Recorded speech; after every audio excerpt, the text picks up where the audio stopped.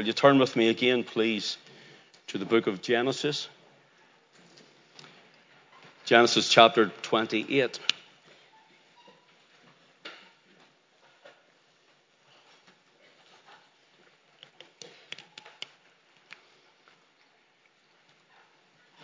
Genesis 28 and verse 10, please.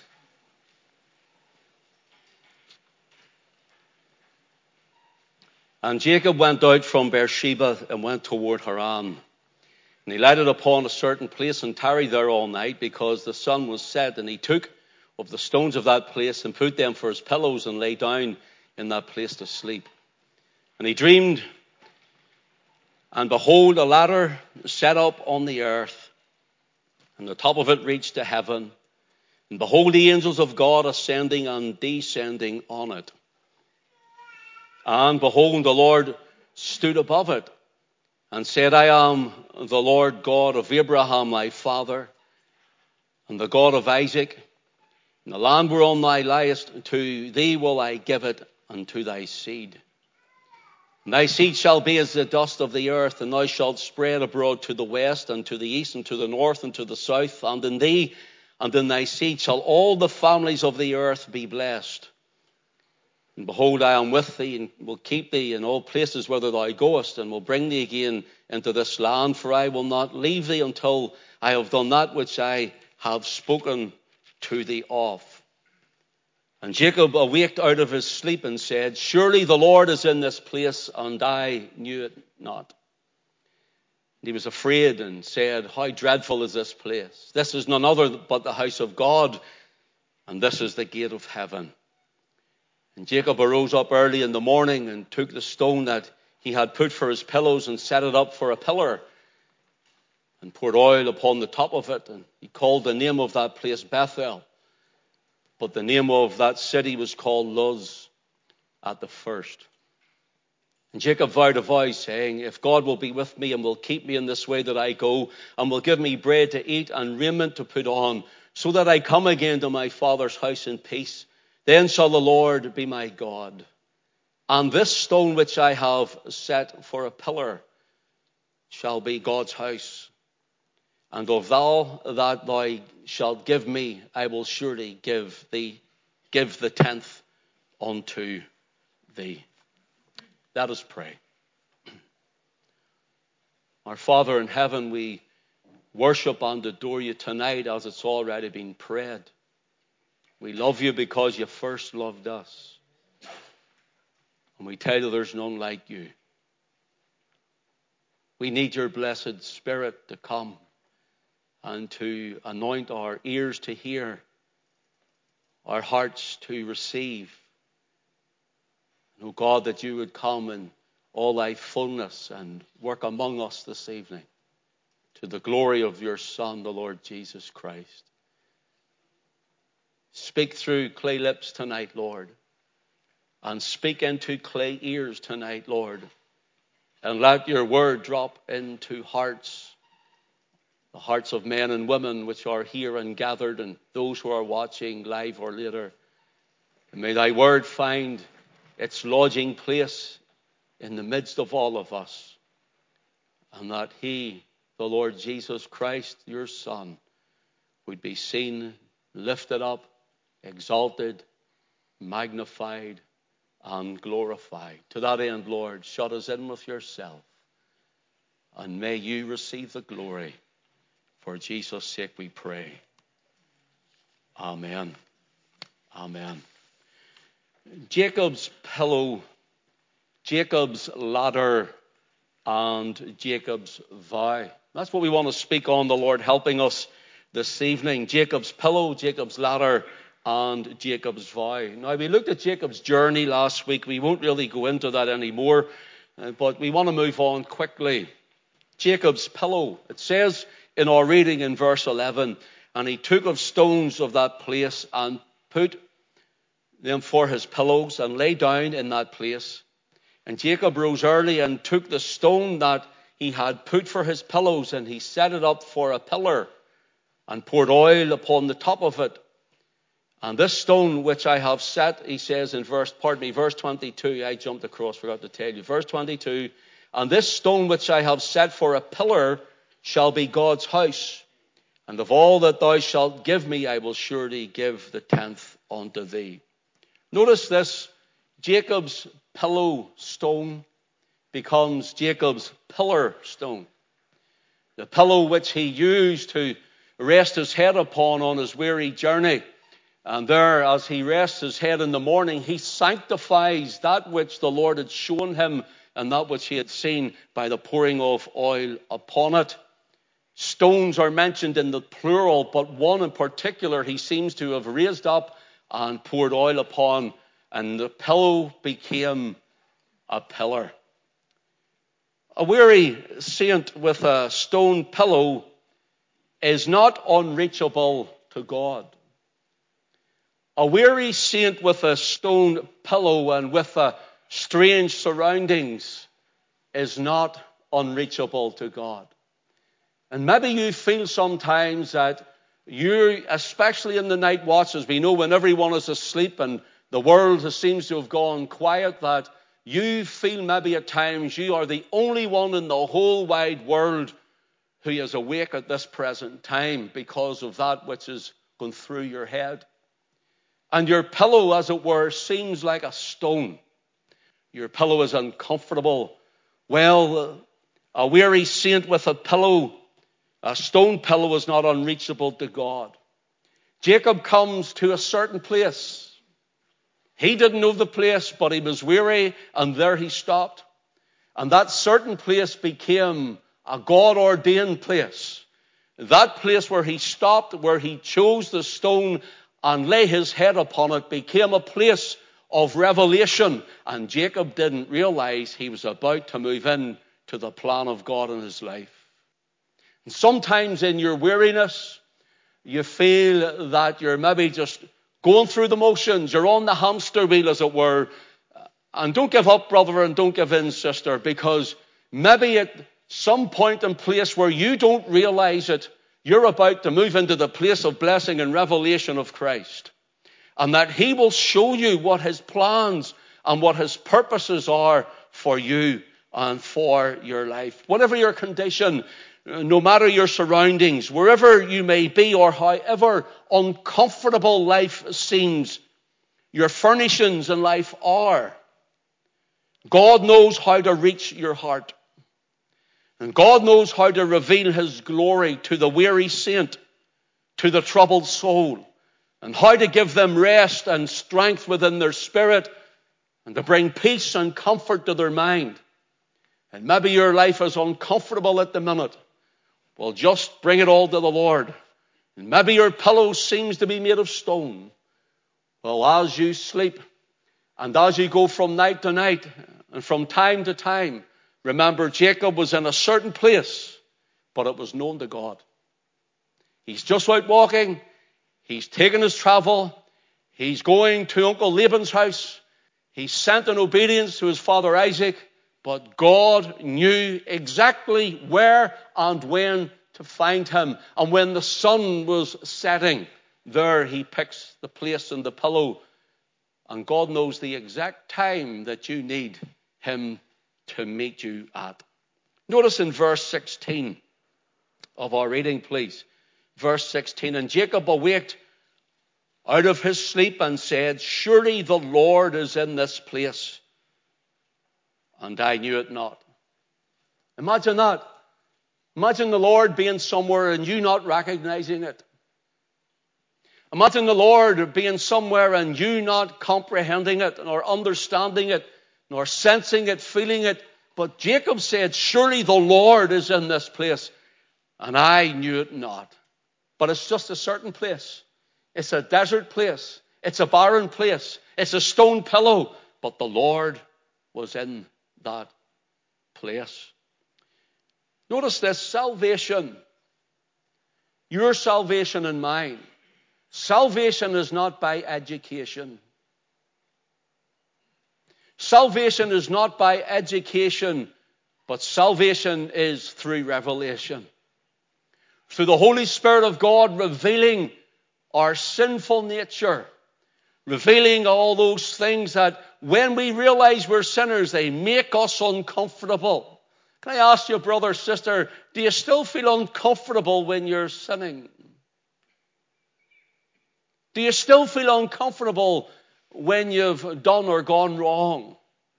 Salvation is not by education, but salvation is through revelation. The Holy Spirit revealing us to ourselves, our sin, and then revealing the Christ of God who bore away our sin that we might be saved. Jacob was about to have a wonderful night, a wonderful time, uncomfortable as it was, but a time of revelation. You know, I've, including myself, have talked with many people as have been saved, and they have come through a rough time of conviction of sin. They've had a rough time when God has been speaking to them, wrestling with them, dealing with them, calling them and drawing them, and they've been struggling with God and against His Word. And then, through irresistible grace, they finally relent and yield and come as guilty, hell-deserving sinners, recognizing their sin, uncomfortable as it is to hear it, and they come pleading for the blood to wash them, which Christ shed at Calvary.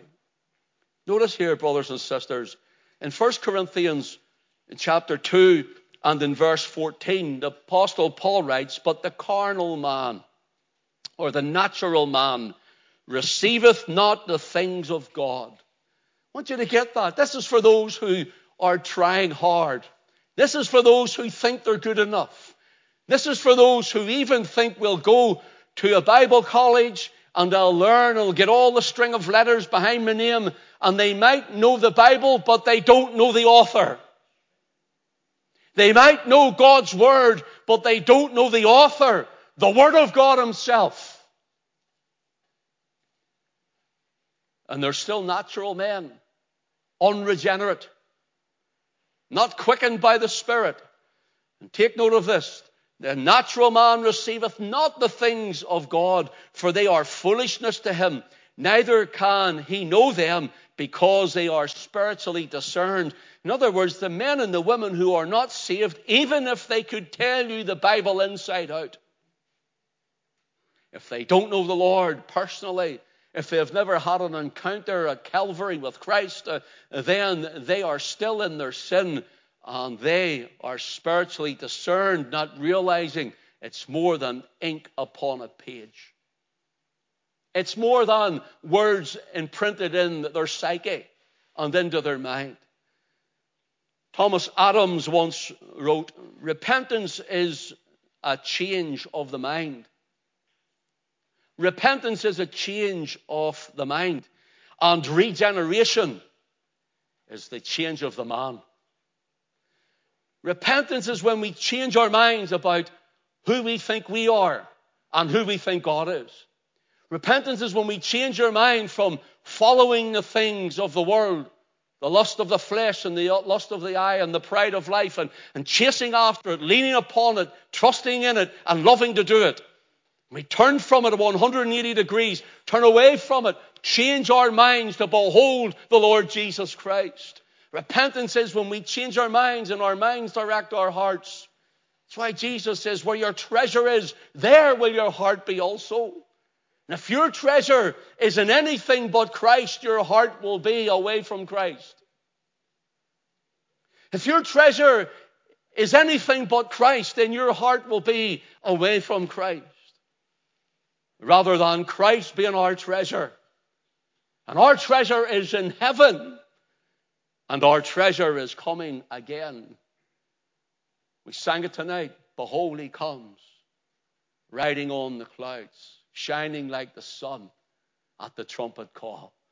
Tonight, brothers and sisters and friends, let's understand that those who do not have the regenerated or the illuminated spirit of man by the Holy Ghost, by the Holy Spirit of God, then they think all of this is foolishness. So we're fools tonight who are saved. We're fools tonight who are singing. And we're foolish tonight for gathering. And I'm a fool for preaching. I'm a fool for Christ. I'm a fool for the Lord. And I don't care who knows it. I don't care who knows it. Surely the Lord is in this place, said Jacob. and I knew it not. So he puts his head on a pillow of stone, and he anoints it and it becomes a pillar stone. Now, stones were really something that they continue to speak when paper has run thin. When memories have faded in the minds of men and women, stones continue to speak. For example, we have war memorials, continue to remind us. Maybe names are engraven in them and so on. Different memorials of those who have given their lives, or we have memorials at football clubs for people who have lost their lives at it. And there it is, and people can see it, and people can read it. So stones is something that in the Scriptures reminds us. It speaks. It speaks. For example, we don't need to turn to it tonight, but I would mark it down and read it when you go home or when you get a chance. In Deuteronomy chapter 27, the Lord said to Israel, I want you to take stones and put plaster on them and write my law upon them that people may see it and read it. So the stones would speak. The law of God would speak every time someone walked past these stones. And there the law of God would be speaking unto Israel. And Israel becomes known as the Stone Kingdom, the Hebraic Stone Kingdom, from Abraham to Isaac to Jacob now. And here he's anointing a pillar stone, and where even the kings of Israel were then crowned at it or upon it. Right through, and we talked about some of that even last week. Notice when Joshua were bringing Israel through the Jordan, and the Lord says to take 12 stones, to pile them up. And he says, these stones, when your children and your grandchildren and their children and your children's children's children would say, what is these stones? What do these stones mean? Say, well, this is to remind us how the Lord opened up the Jordan River and how we passed through the Jordan River. And this is to show God was in the midst of his people. God was in the midst of the land, the nation, the people. Brothers and sisters, how you can see even the very enemies of the gospel and the very enemies of the word of God, those who think this is foolishness, cannot see the spiritual impact of something like this, and hence they take down the moral commandments of God, which is written in stone, away from universities.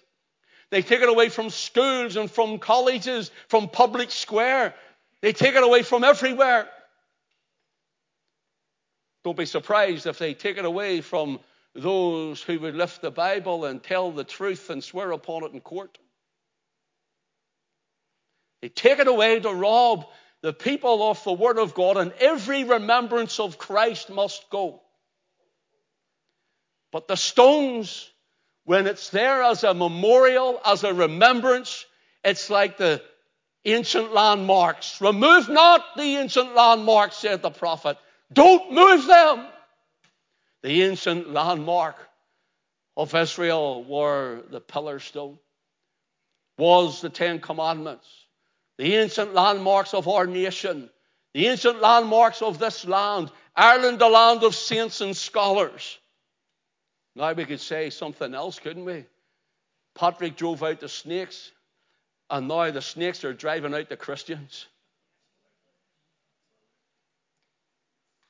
And now the snakes in the form of two-legged snakes, the serpentine-minded people, are drawing and chasing out the Christians from the land. Let us not allow the ancient landmarks to be removed. The ancient landmark of the cross of Christ. The ancient landmarks of the blood in the book. The Word of God that speaks to us and tells us of our need of a Savior. In Daniel chapter 2, Nebuchadnezzar, the king of Babylon, sees a dream. And he asked for the dream to be told and the interpretation. And Daniel comes and he gives him, tells him the dream. He says he's seen a man with a head of gold, I'm paraphrasing for time, and with chest and arms of silver and a belly of brass and legs of iron and feet of iron, part of iron and part of clay. And this is what he says. Daniel says to Nebuchadnezzar. He starts the interpretation by saying, Nebuchadnezzar, thou art this head of gold. Nebuchadnezzar, the king in Babylon, the head of gold is you and your kingdom, the Babylonian. And then there'll come another kingdom, which was the Medo-Persian kingdom, the two arms for the Medes and the Persians. And then came along Alexander the Great through time, and they conquered the land, and that was the Bronze Kingdom, the brass of the midriff of this man of the dream. And then came the pagan Roman Empire of the legs of iron. The Lord Jesus was crucified under Pontius Pilate, and that was the legs of iron. And that came right down to 10 kingdoms. 10 kingdoms represented most of what Europe is today. Brothers and sisters, I've taught on this extensively, and without getting into it again, this is what I want to say to you. Daniel says, and you saw a dream, and he says, and there was a stone cut out without hands. In other words, it wasn't man-made.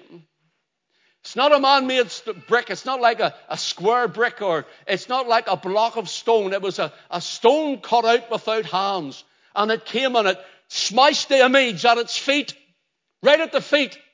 And the whole trait of Babylon was through it. The gold, the silver, the bronze, the iron, all of those traits that were through these pagan systems, this mystery religion Babylon that's in the world today. And the feet, we're sitting at the feet of it. We're right at the feet of it tonight. But there's a stone cut out without hands that's coming. And it smashes it on the feet. And we read about it in Revelation chapter 17 and into 18. And you know what it says?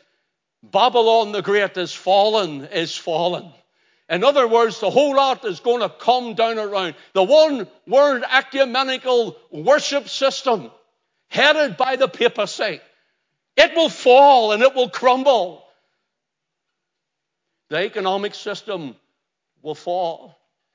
The buying and the selling will fall. And the governmental system of a new world order is going to fall down around them, because there is a new world order coming. It's called the kingdom of our God and of his Christ. Behold, he comes riding on the clouds and shining like the sun. You see, the stone kingdom was Hebraic from Abraham. You might say, how do you realize this? Well, let me go take you to Isaiah chapter 51 and verse 1. Isaiah 51 and verse 1 says, hearken unto me, ye that follow after righteousness, ye that seek the Lord. Look unto the rock from whence ye are hewn, and from the hole of the pit from whence ye are digged. Look unto the rock from whence ye are hewn. What rock? Lord, what rock are you telling Isaiah to tell us to look to? He says, look to your father Abraham. And then he says, look unto your mother Sarah. This Hebraic, a Hebrew kingdom, then is whittled down to an Israelite through Jacob here, anointing a pillar stone. And then God will bring kings out of Israel and right down the line. In Ireland, they'll lay a foil. Tara's Hill. In Scotland, at Moot Hill, at Perth. Then you have the Stone of Scone. And they were, all the kings that came out of there, they were anointed at it and set as Scottish kings, Irish kings, Scottish kings, right down to Queen Elizabeth tonight, where the stone is set in their chair. And this tradition has went down to say this is the kingdom of stone. Our nation sent forth the missionaries. Our nation printed the Bible. Our people went forth around the world, and we've seen millions upon millions of souls being ushered in to the great kingdom of God. And in Daniel chapter 2, it says the stone comes and smashes the image at its feet, and these kingdoms fall. And at the second coming of Christ, it says that this kingdom through time, it goes from a stone to the size of a mountain. In other words, it spreads, it gets bigger until it fills the whole earth. And when Christ comes, he's taken over the earth. Jesus is coming to take over the earth. People think he's going to come halfway, take us to heaven, and everybody disappears. And that's the end of it. We're going up to come down to rule and reign with Christ. He's coming to take over the earth. We will rule and reign with him for 1,000 years.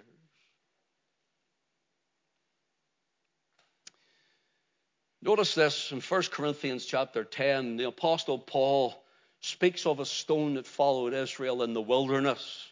And he shows us the house of God side of it, the spiritual side, the sanctified side, the oil-anointed side. A literal stone, but with a spiritual context. And he says in 1 Corinthians 10, and you can read from verse 1 to 4 around about there. Listen to verse 4. Paul says, and they did all drink that same spiritual drink, for they drank of that spiritual rock that followed them, and that rock was Christ.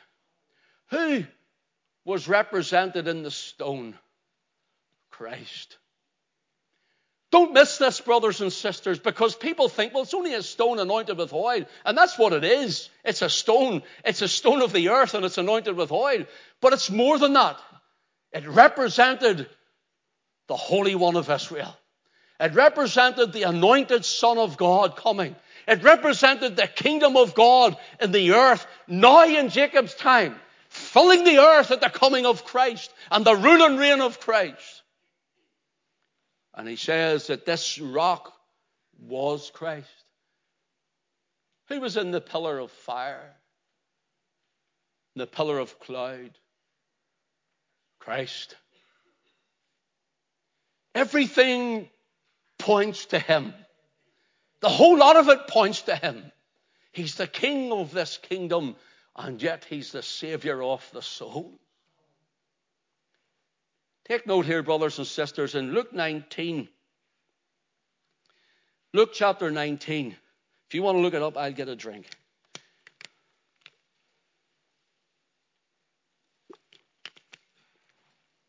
Luke chapter 19 and verse 40. Listen to Lord Jesus as he speaks to the Jews, especially the Pharisees who had gathered around, the leaders of the Jews. Luke 19 verse 40, he says, I tell you that if these should hold their peace, the stones would immediately cry out. Now we get the idea in our head as a mouth will grow on a wee stone and they'll start to shout, don't we? That's not what he means. That's not what he means. He means the stone kingdom. What about Jacob's pillar stone? What about Abraham, his grandfather? The rock from whence you are hewn. What about your Hebraic, he says? What about your Hebraic heritage? What about your Israelite heritage, he's saying? He says, all of these rocks, all of these monuments, all of these remembrances, he says, will cry out against you. What about the anointed pillar, which was the pillow? It'll cry out against you, he says. You know why? Because Jacob's seen Christ. Jacob's seen the Lord at the top of the ladder. Jacob's seen even in pictorial form, Christ is the ladder. I'll look at it in a moment. But he's seen the stone kingdom from his father and his grandfather now to be played out through him when he's later changed his name to Israel. And Jesus was saying, what about Joshua? And those stones to set up for a memorial. You know that God brought you out of Egypt. And you know that God brought you through the Red Sea into Moses. And you know that God brought you through the wilderness. And you know that God brought you right through the very Jordan. And there's the stones to prove it. Now they will cry against you. In other words, you're guilty if you don't.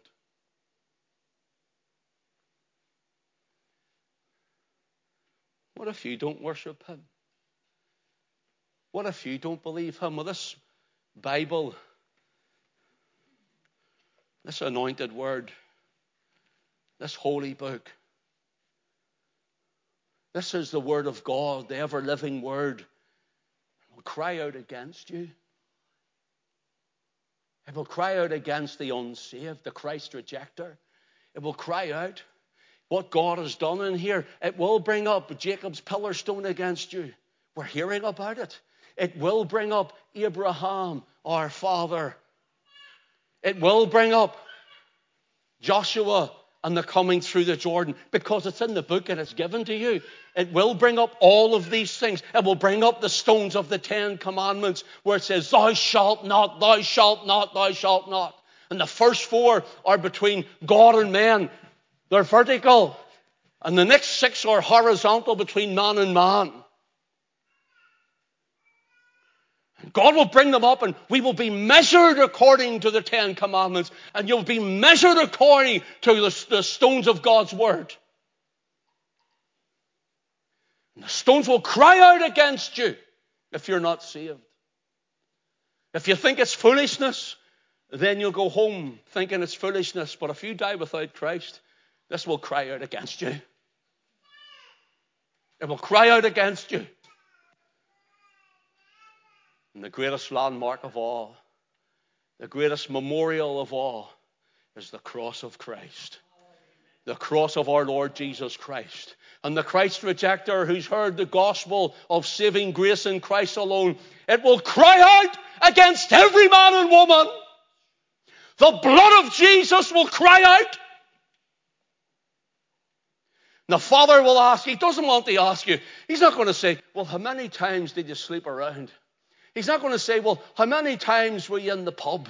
And he won't say, how many pints did you drink? Or how many whiskies or whatever it is you drink? How many drugs did you take or whatever? He knows it all. But one thing he will say is, what have you done with my son? That's what he will ask you. What have you done with him? Have you accepted him or have you rejected him?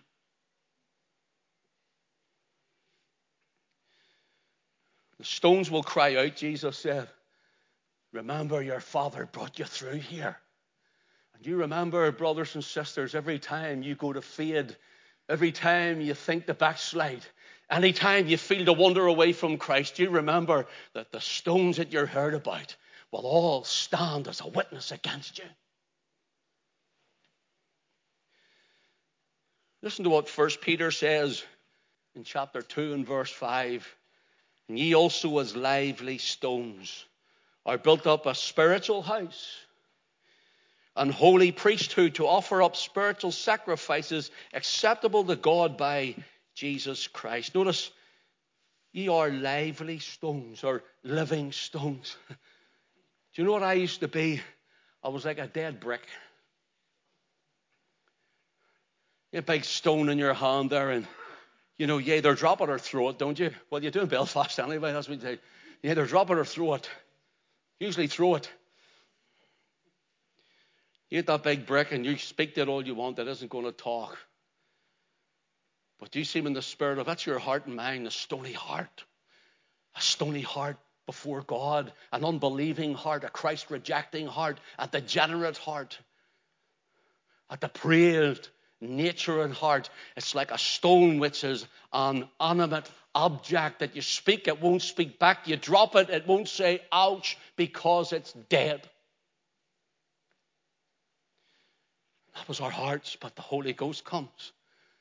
He starts to move in you. He starts to speak to you. The Lord starts to work in you. And all of a sudden you start to come alive. And that stony heart becomes like a heart of beating flesh. Becomes alive. Boom, boom, boom, boom, boom, boom, boom, boom. Oh, as the heart panteth after the water brooks, so panteth my soul after thee, O God. My soul thirsts for God, for the living God. And that's how we end up. Beating after Christ, desiring him, loving him, worshipping him, adoring him, praising him, exalting him, magnifying him. How's your heart tonight? How's your heart? Our pastor used to say, how's your love life? How's your love life tonight? It's not right, ever. How's your love life? How's your love life? I'm not talking about the one that you've picked up and during the night or during the week. Sorry, not during the night. During the week. During the week. I'm not talking about that one. I'm talking about your love life between you and Christ. A living stone, a beating heart. A living stone all week, not just Sunday, but Monday, Tuesday, Wednesday, Thursday, Friday, Saturday to Sunday, from 24/7. Beating. Yes, to keep your heart, you alive and your blood pumping. Yes, but to beat after Christ. How's your love life? Speaking to someone, you fell out of love with him. You fell out of love with him. You don't backslide overnight, you know. You don't backslide overnight. Do you know why you fall away? Oh, well, somebody done this, or the pastor said, no, listen, don't blame anybody else. You fall out of love with him, and that's why you backslide. You backslide because you've fallen out of love with Christ. Is there someone here with a backslidden heart? A heart that has went cold again as the stone that God has quickened it from.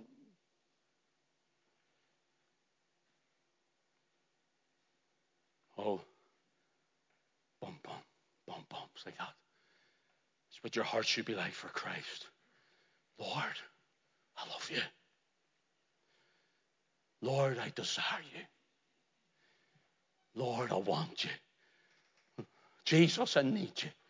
Your heart, like your heart beating in your chest. Do you know, brother, whenever you first went to meet your wife and you first, remember your heart used to skip the wee beat and all? Do you remember, maybe sister, it was you? Alson's heart used to race when she seen me. It still does, but now it's because I'm coming up to see her. She wants to get out of the road. But do you remember? Do you remember that? Do you remember your heart? Do you remember you wanted to do everything according to his word? You walked in love. You were before him in love, and you had a love life relationship with the living God through Christ. You just loved him. And there was nothing too much. There's nothing too big, nor too hard, nor too difficult. And there's nothing you wouldn't do for him. Some people can't even get out of bed on a Sunday morning for him. Can't even get out of bed on a Sunday morning for him. Can't even make it to a church meeting for him. Never mind going to the secret place. They can't even come out twice on a Sunday because, you know, it's a bit too much for us. Brothers and sisters, it's not about us. It's about him. It's about Christ. It's about loving him.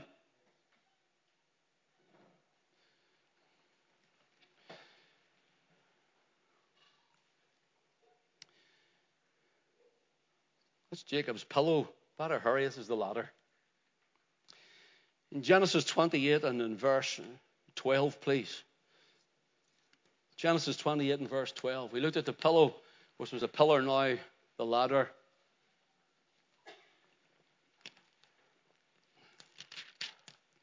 And he dreamed, and behold, a ladder set up on the earth, and the top of it reached to heaven, and behold, the angels of God ascending and descending on it. Notice here, this ladder set up and it reaches heaven. The word ladder here can also be termed staircase. It's a word sulam. Sulam. And you know, this is the one and only time the word ladder, L-A-D-D-E-R, or the word, its Hebrew rendering salam. This is the only time it appears in the whole of the Bible. Now take note of this. It's the only time it's mentioned. The Hebrew word for it, now there's a root word which mentions more, but I'm talking about here, the word that's used for ladder, salam, and the word ladder itself. It's the one and only time in all the Bible that this is used in this fashion. This, if you will, from the outset speaks of the exclusivity of this ladder. The exclusivity of it. It speaks from the beginning of the uniqueness of it. And it speaks from the start of the unparalleled ladder. There's nothing like this ladder. And Jacob, uncomfortable as he may be in the ground with a stone pillow, is having a revelation of a ladder with the angels of God ascending and descending upon it. Do you know it's been tried by man? And it's still in a sense being tried by man. But it's been tried by man to accomplish making it to heaven in his own merit and with his own steam. Think of Nimrod, the anti-God or the anti-Christ of the scripture here, who is made known to us in Genesis chapter 11. Listen to what it says in verse 4.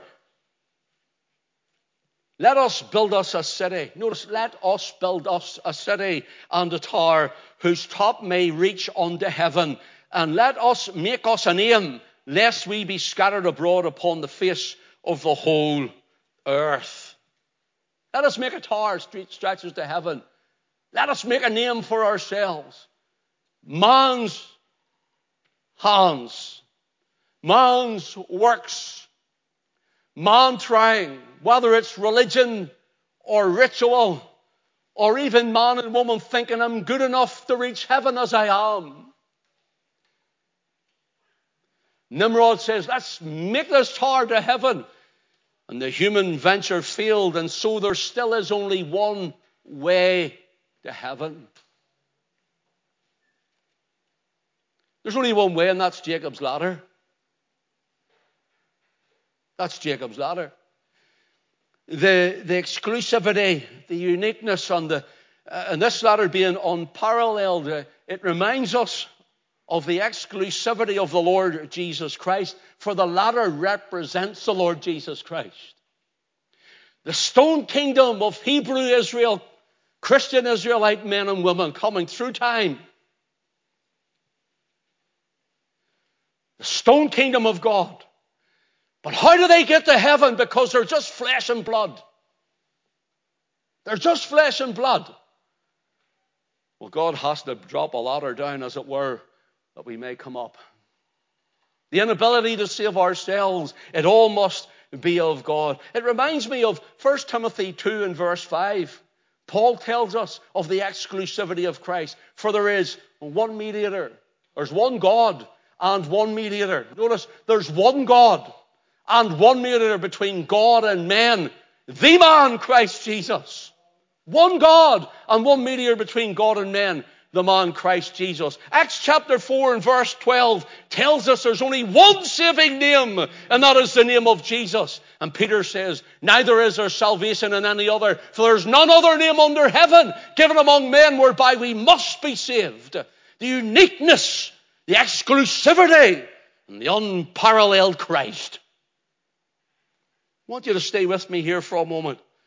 Let's remember that the Lord Jesus Christ in John 14 and 6 says, I am the way, the exclusive way, the truth and the life, and no man cometh unto the Father but by me. See, if you want to go to the Father, you'll find him through him.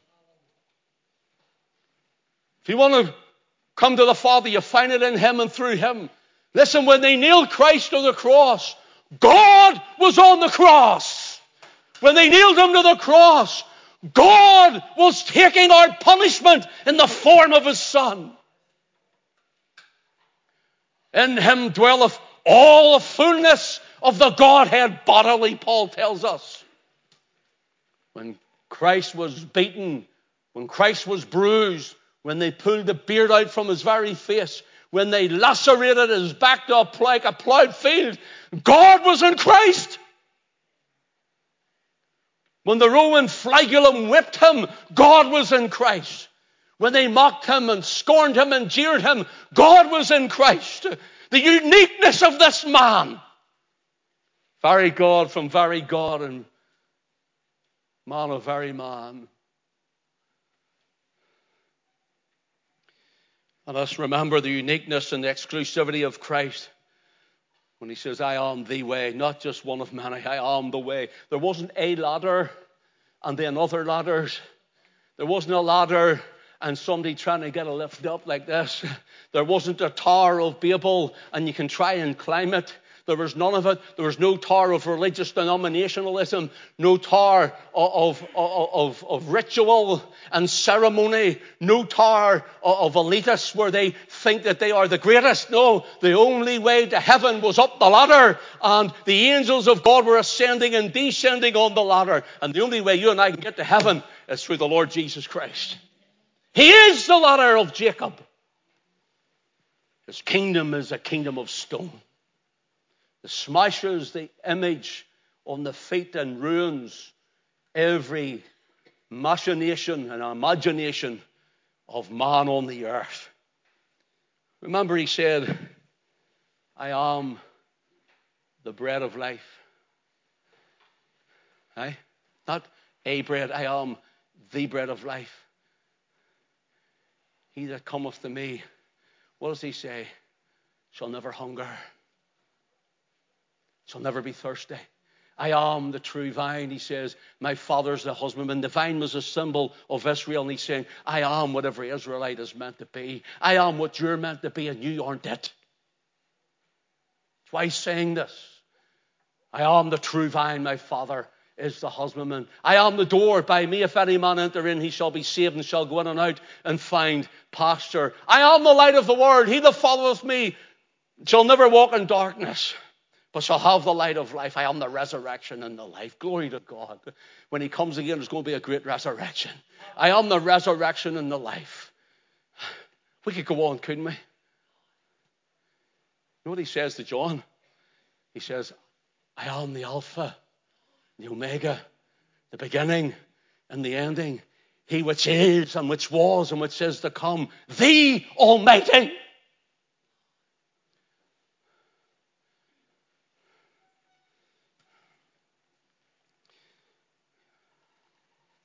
In Genesis 28 and 12, there are two beholds. Behold the ladder.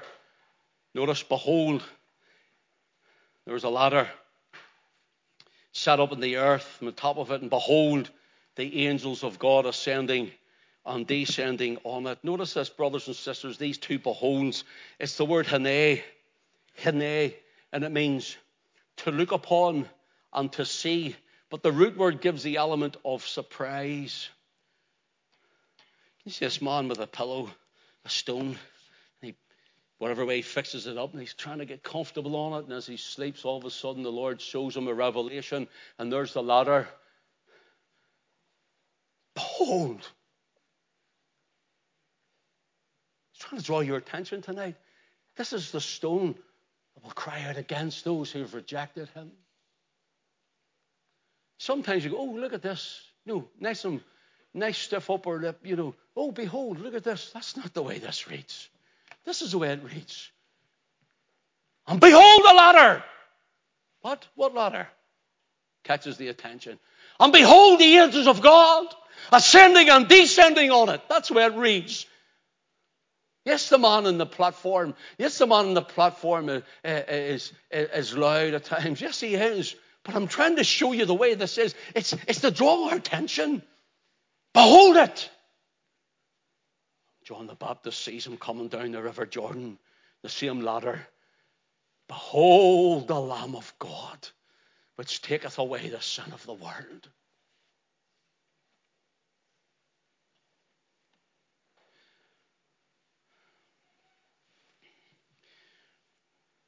The Lord says, behold, I am with you, whether you goest. And he's saying, I want you to know, I'm not going to leave you nor forsake you.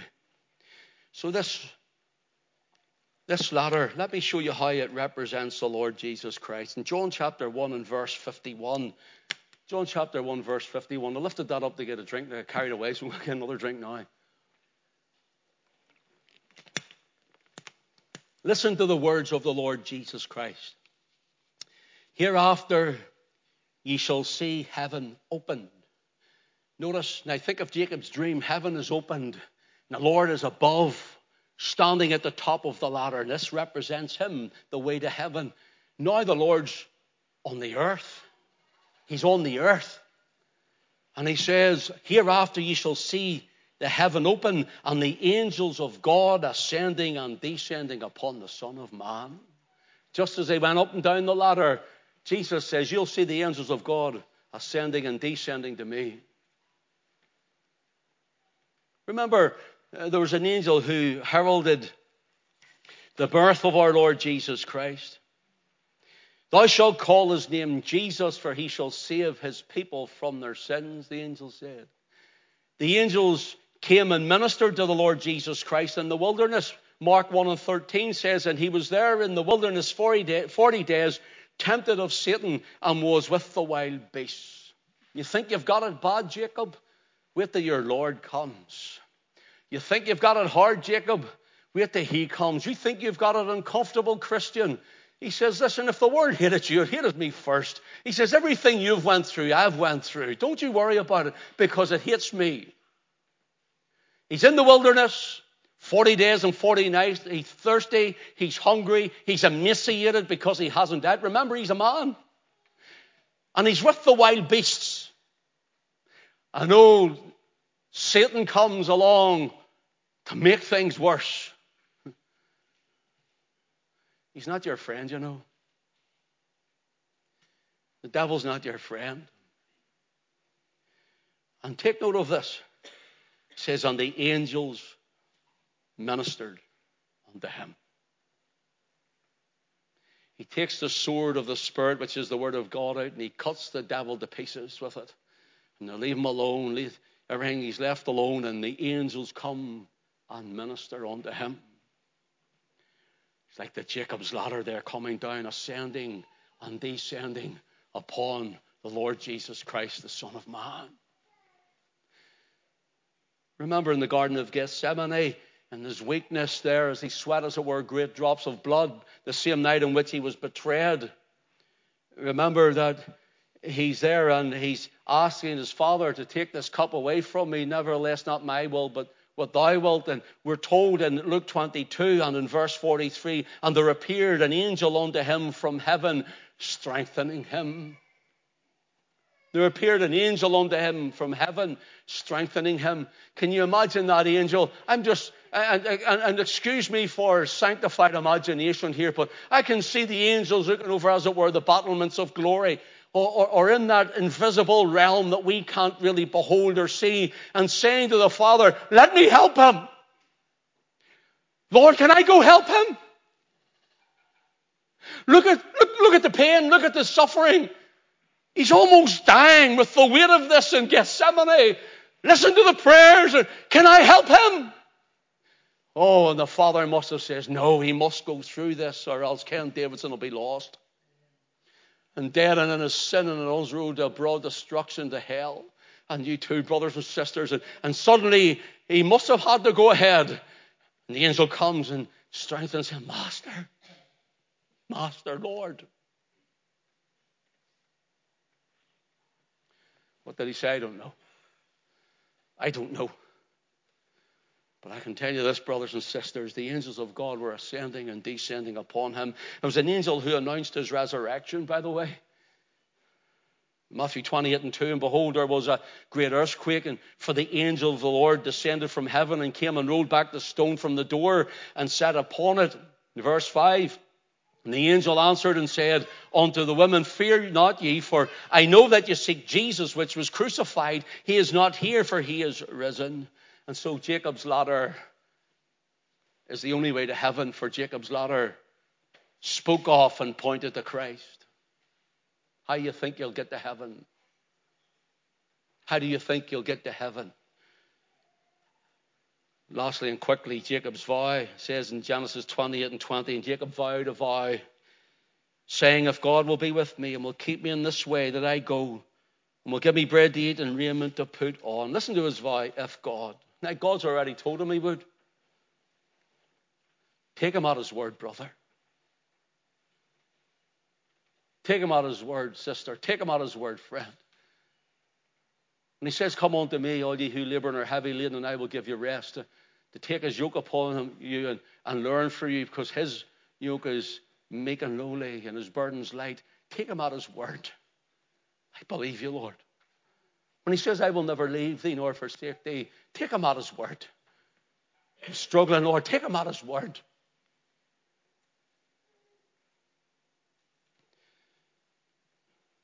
In Genesis 28:20, do you know this is the very first mention also of a vow? V-O-W. Even vows or vowed isn't there before this. This is the first mention of the word vow. It's the word nadar. If God will be with me, some theologians says it should read, since God will be with me. You see, the believer knows God will be with them because they take him at his word. Paul says, if you remember the Apostle Paul, says,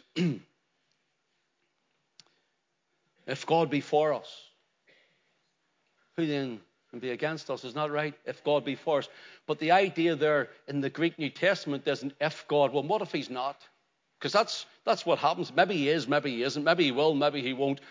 If or if not. But the Greek New Testament says, since God is for us. That is the believer, the elect of God, the stone kingdom people of Christ. Since God is for me. Take him at his word, brother. Take him at his word, sister. Since he is, there's no doubting in God. I'm saved. I don't doubt it. Do you know why? Because he told me he saved me if I trust in him. He told me his blood will wash away all my sin, so I believe him. He says I'm a new creature in him. I believe him. Take him at his word. Since God be for me, who then can be against me? And it said that Jacob should really be saying here, since God is with me. Since he's with me. I'm running this to a close. I want to look at just this 5 for 2 minutes.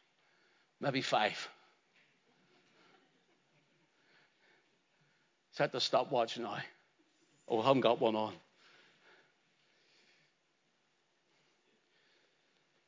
The word void is the word nadar. And really, this word gives the idea of a promise. Jacob promised the Lord. Jacob promised the Lord. Made a vow. See here it says Jacob vowed a vow. See in the Semitic. So the Semitic languages are ancient languages. And the Semitic languages, there's like Arabic would be a Semitic language and so forth. And in the Semitic Arabic language, see the word here for vow. You know what it means? It means to drop or to scatter seed. It's like Jacob in his heart is dropping all before God. He's offering like seed scattered. Jacob's coming and his words are like seeds. If or since you're with me. It's the idea. Since you're with me, Lord. We come before him. Our words are not to be idle words nor in vain repetition, but come with every meaning of your heart. You bring it before the Lord and you drop it, as it were. Lord, this offering, since you're for me, I believe you. Since the blood of Jesus was shed for me, since Christ died for me, the Son of God who loved me, and he gave himself for me. My heart is yours. It drops like seed being sown into a field. And Jacob here is sowing a seed. And the Lord said that the promise was to him and to his seed. That shall be as the dust of the earth. You'll spread to the west, to the east, to the north, to the south. And in thy seed shall all the families of the earth be blessed. In this stone kingdom it will be blessed.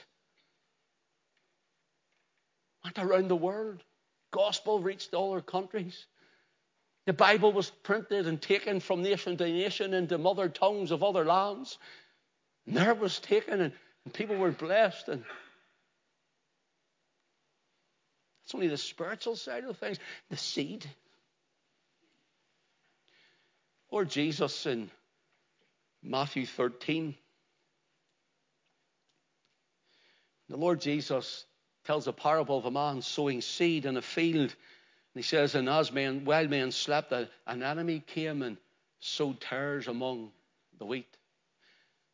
And cutting this down, he says, and the disciples wanted to know, what is the interpretation of this parable? And he says, the field is the world. The field is the world. He tells us that the field is the world. And listen to what he says. And the good seed, what the man sowed, the Son of Man is Jesus. And he says, the good seed are the children of the kingdom.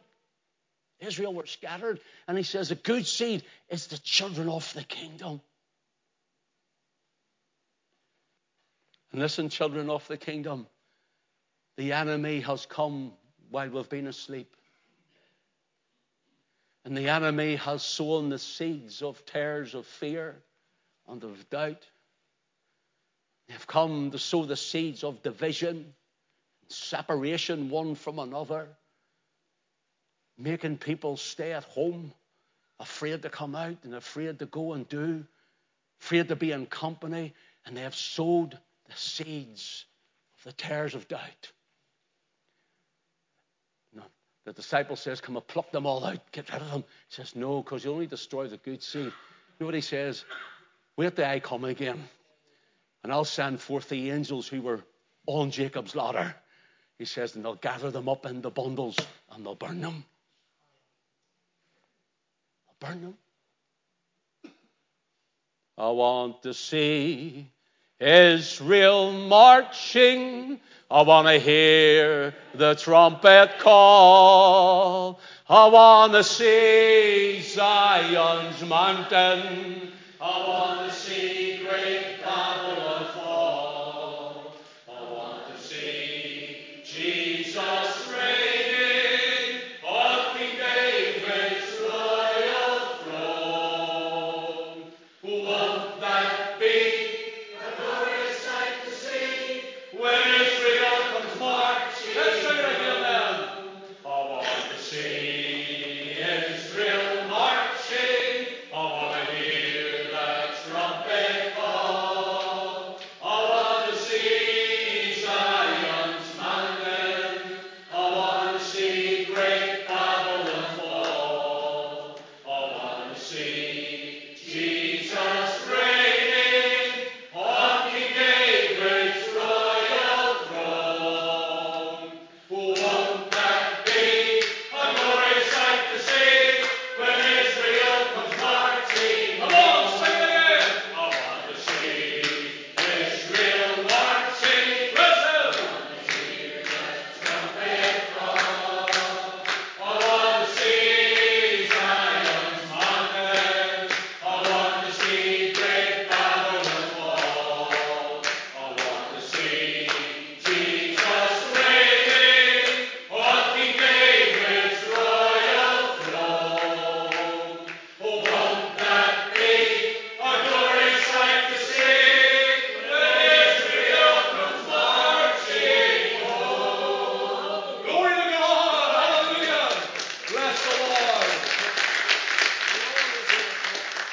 Jacob vowed a vow, and maybe you have vowed a vow. Listen to what Ecclesiastes 5 says in 4.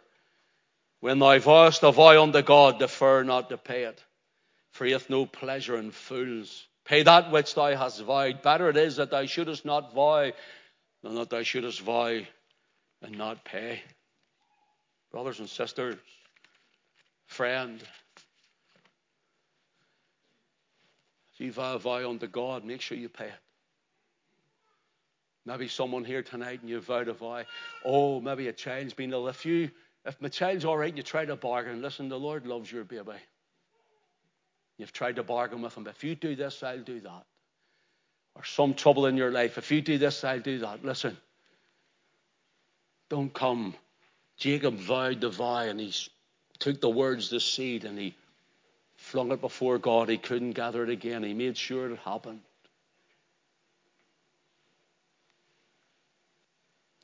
He says, this is the gate of heaven. This is the gate of heaven. You know what Jesus said?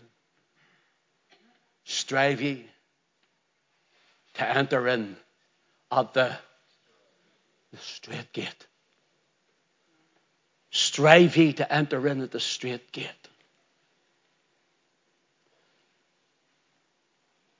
Have you entered the straight gate of salvation? In the uniqueness, the exclusivity, and the unparalleled way of Christ at the cross? Brothers and sisters, tonight you're at the gate of heaven. And maybe some didn't even know it. Maybe some didn't recognize it. Maybe some couldn't be bothered with it. But you're at the gate of heaven. Team, would you come up, please?